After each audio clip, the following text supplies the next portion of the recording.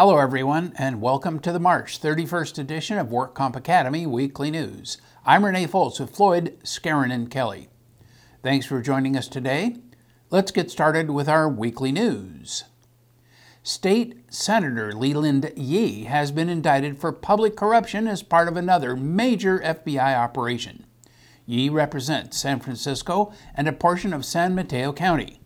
When elected in 2006, he was the first Chinese American ever elected to the state Senate. Yee was an assemblyman from 2002 to 2006, a San Francisco supervisor from 1997 to 2002, and has been a member and president of the San Francisco Unified School District Board. Hundreds of law enforcement officers were involved in the takedown. Yee was taken into San Francisco's federal building wearing handcuffs, while FBI agents and local police served arrest and search warrants throughout the Bay Area. Yee's indictment likely ruins his candidacy for Secretary of State and threatens Democrats' ability to restore the state Senate supermajority. Yee is the state's third Democratic legislature recently tied to corruption allegations. In February, State Senator Ron Calderon surrendered to authorities after being indicted on bribery charges over proposed workers' compensation law and Pacific Hospital in Long Beach. In January, Assemblyman Roderick Wright was convicted of voter fraud and perjury stemming from a 2010 indictment. A former Rancho Cucamonga attorney who once handled some of the Metropolitan Transportation Authority's toughest legal cases was convicted of stealing nearly $2 million from the transit agency by submitting phony invoices and pocketing settlement money. James Vincent Rice, who also was convicted of stealing more than $1 million from other clients, pleaded no contest to 2 felony counts of grand theft. Rice defended the MTA in multi-million-dollar injury lawsuits involving rail and bus passengers for 15 years until officials realized he was defrauding the agency. Rice made the plea as part of a deal in which prosecutors agreed to drop 9 other felony counts of theft, forgery, and fraud. He is set to be sentenced on March 26th, and the court is expected to require that he pay more than $3 million in restitution and serve a decade in prison. Rice created fraudulent documents that led the MTA to write checks that he ultimately kept for himself instead of paying plaintiffs who sued the agency. According to an MTA lawsuit filed against Rice's law firm in January for malpractice, forgery, and negligence, Rice cost the agency as much as $2.5 million. In one incident in 2011, Rice allegedly told the MTA that he had negotiated a $2.5 million jury award down to about $1.8 million. But when the MTA authorized the settlement, Rice kept the money.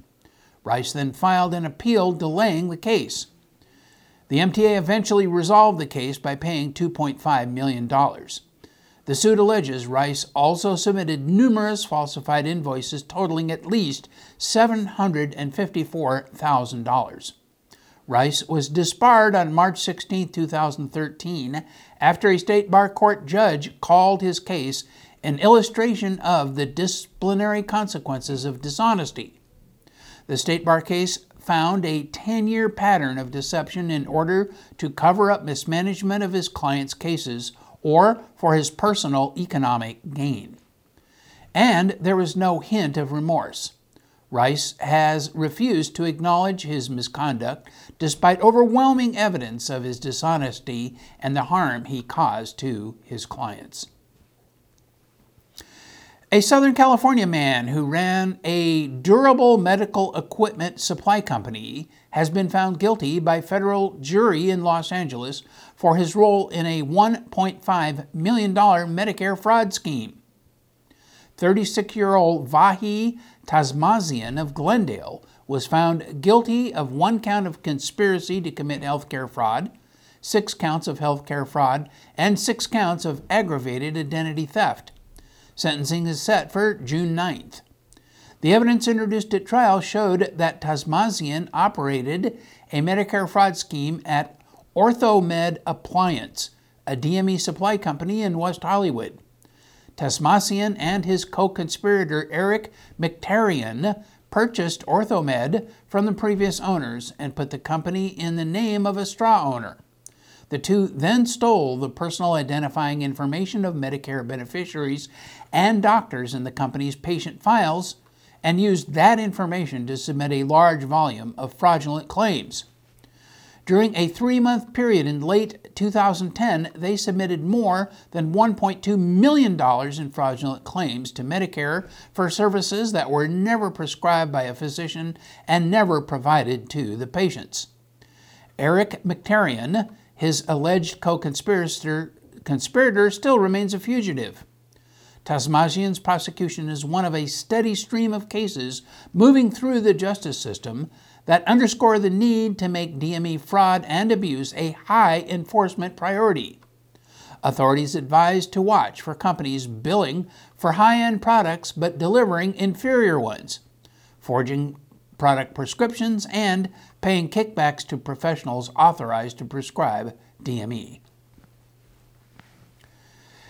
California has long been known as one of the epicenters of insurance fraud, medical fraud, and other organized crime. And now, California Attorney General Kamala Harris says California leads all states in the number of computer systems hacked, the number of victims of internet crimes, and the amount of financial losses suffered as a result of identity fraud. She says the state also is particularly vulnerable to thefts of intellectual property. The report is a wake-up call to any California businesses that maintain data on individuals, such as insurance companies that digitize claim files, and third-party administrators. Between 2009 and 2012, the number of intentional breaches of computer networks in the U.S. jumped by 280%, with California's share leading the nation. Many of these breaches have been tied to transnational criminal organizations operating from Russia, Ukraine, Romania, Israel, Egypt, China, Nigeria, and other places. Transnational criminal organizations are increasingly taking advantage of new communications technologies and the interconnectedness of the globalized world to further their trafficking activities in California. This creates new challenges for law enforcement. California's significant foreign trade activity and its border with Mexico also makes the state an easy target for international money laundering schemes. More than $30 billion is laundered through California's economy each year. Backpacks and duffel bags stuffed with cash have been seized more frequently since Mexico began its toughening of money laundering laws a few years ago. Seizures of bulk cash increased 40% in California, which now leads the nation in the number of currency seizures. Transnational criminal organizations are taking advantage of new communications technologies and social media to facilitate criminal activity, recruit new members, and intimidate or harass their rivals, even from inside prison walls.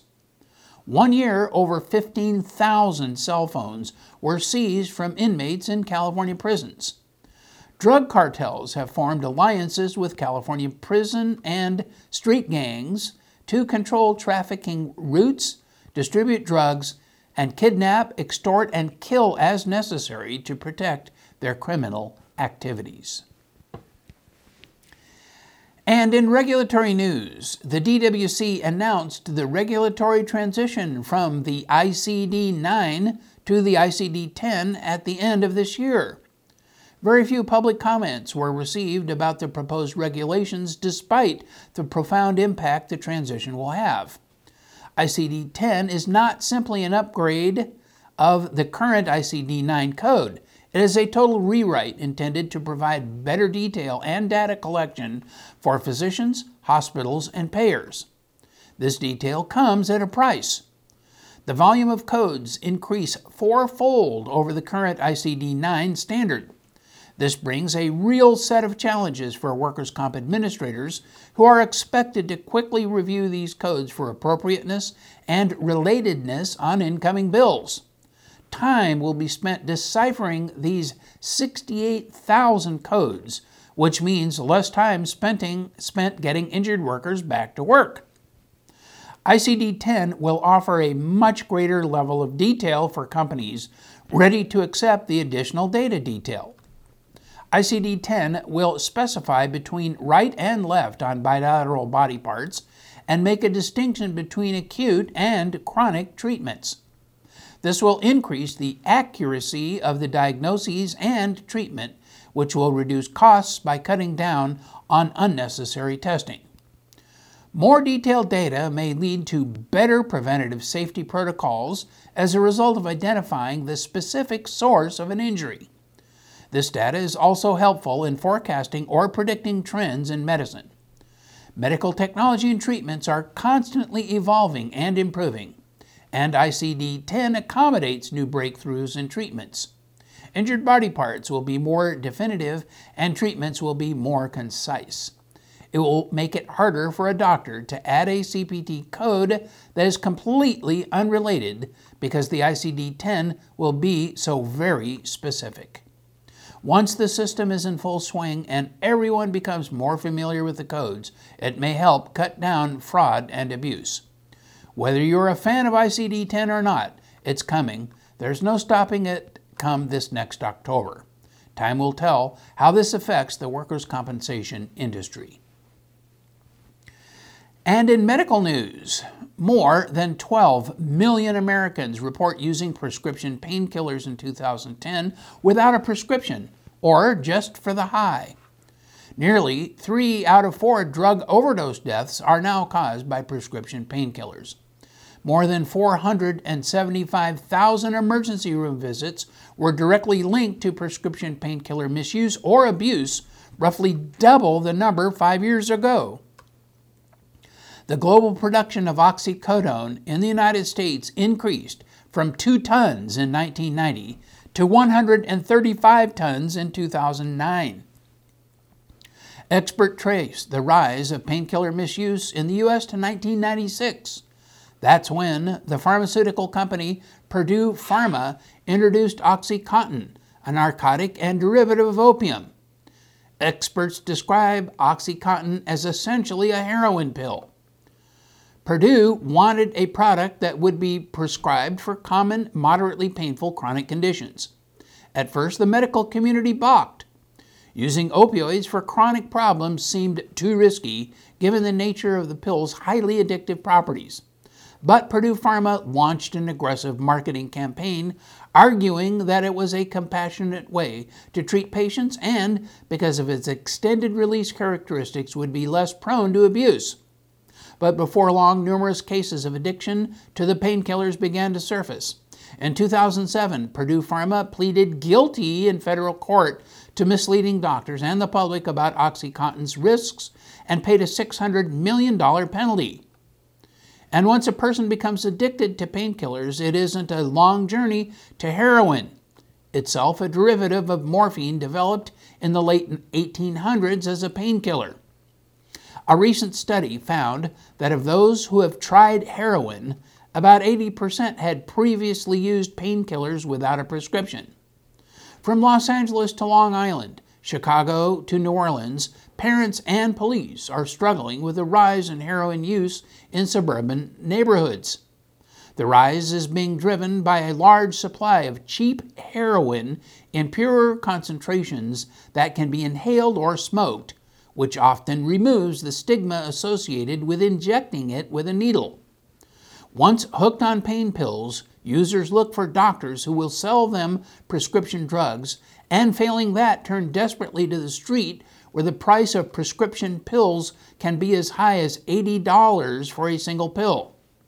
When that becomes too expensive, users often resort to the drug that produces the same kind of high, but is far cheaper: heroin. The latest rise in heroin abuse was made more visible by the recent overdose death of actor Philip Seymour Hoffman.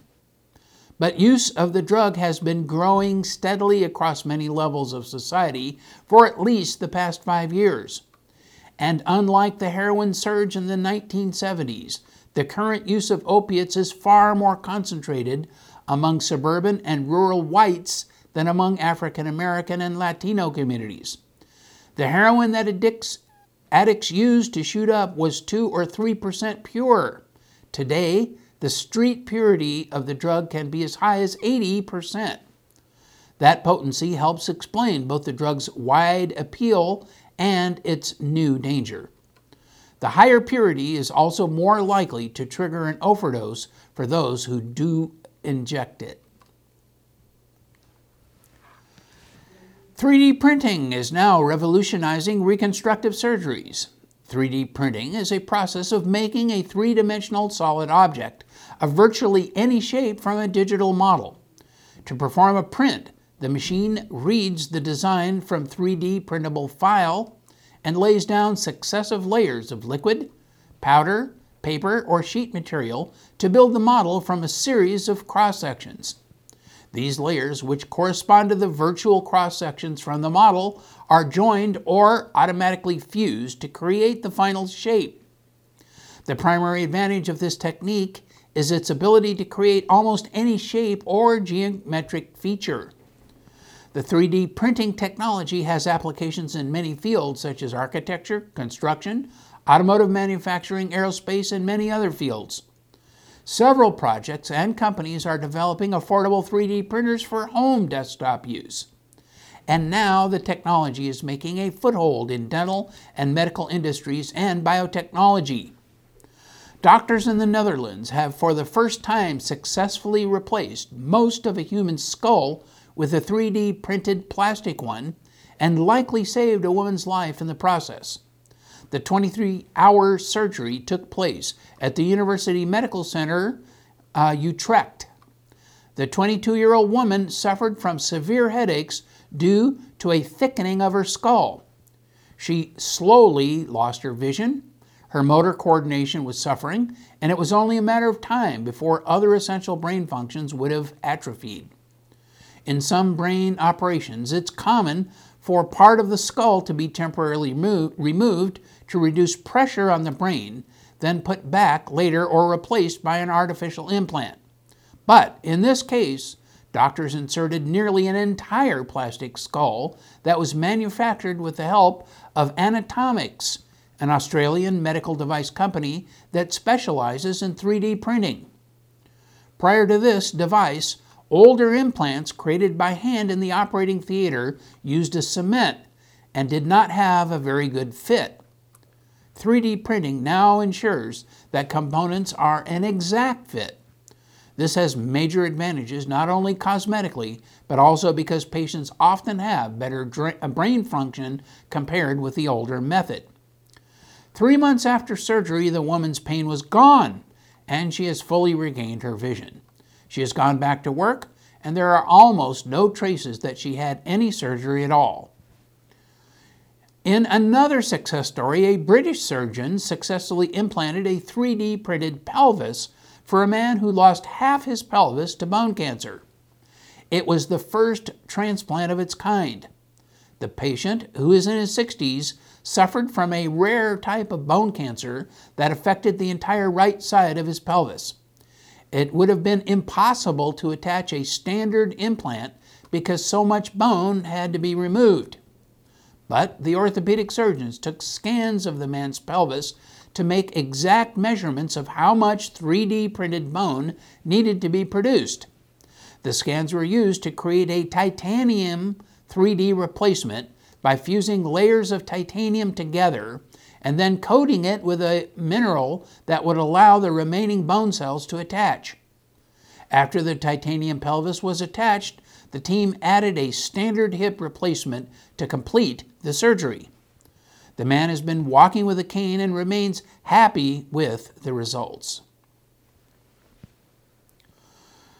A new Centers for Disease Control study says that on any given day, 1 in 25 hospitalized patients that is 4%, is battling an infection picked up in a hospital or other healthcare facility. That translates to more than 600,000 hospital patients infected each year while in the facility. About half of those infections were either linked to a device attached to the patient or occurred after a surgical procedure at the site of the surgery. An infection acquired in this manner for treatment of an industrial injury would become a new and costly compensable consequence injury. The good news is that the trend in magnitude seems to be going in the right direction, with fewer infections estimated than in prior years. The new study, published in the New England Journal of Medicine, was based on an analysis of over 11,000 patients treated at 183 hospitals in 10 states. Pneumonia accounted for about 22% of the hospital-acquired infections.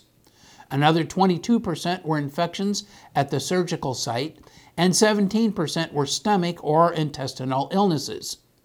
Urinary tract and bloodstream infections ranked 4th and 5th, respectively.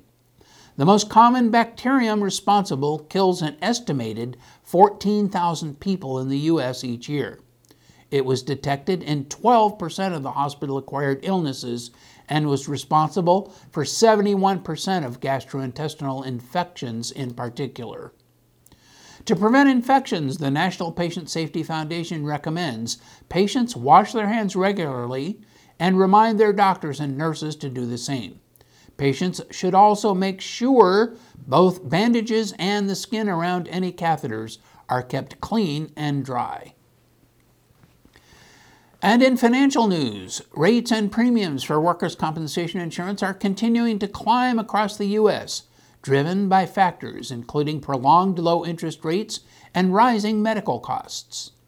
Meanwhile, implementation of the Affordable Care Act and the potential expiration of the Terrorism Risk Insurance Program Reauthorization Act are two other factors that could make a significant impact on the workers' compensation market as 2014 unfolds.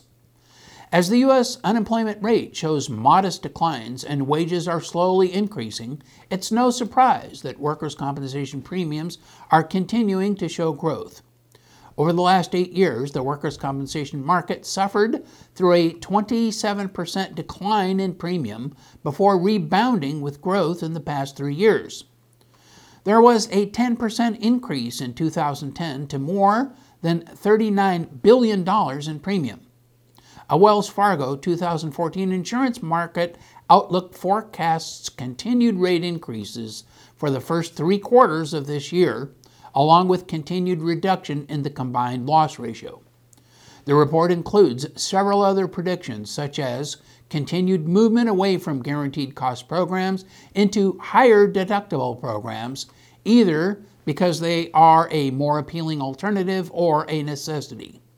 One final prediction in the report says the continued use of predictive modeling analysis to improve risk selection, proper retention levels, and pricing will result in more conservative underwriting by the insurers.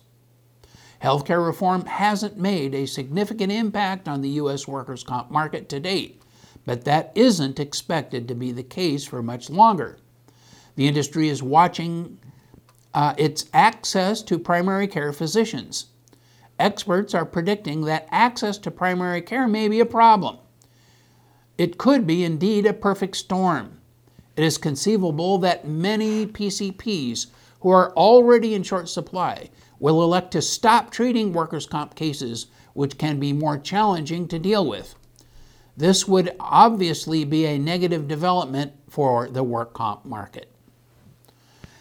And in other news, Central Basin Municipal Water District is a public agency that purchases imported water from the Metropolitan Water District of Southern California and wholesales the imported water to cities, municipal water companies, investor-owned utilities, and private companies in southeast Los Angeles County.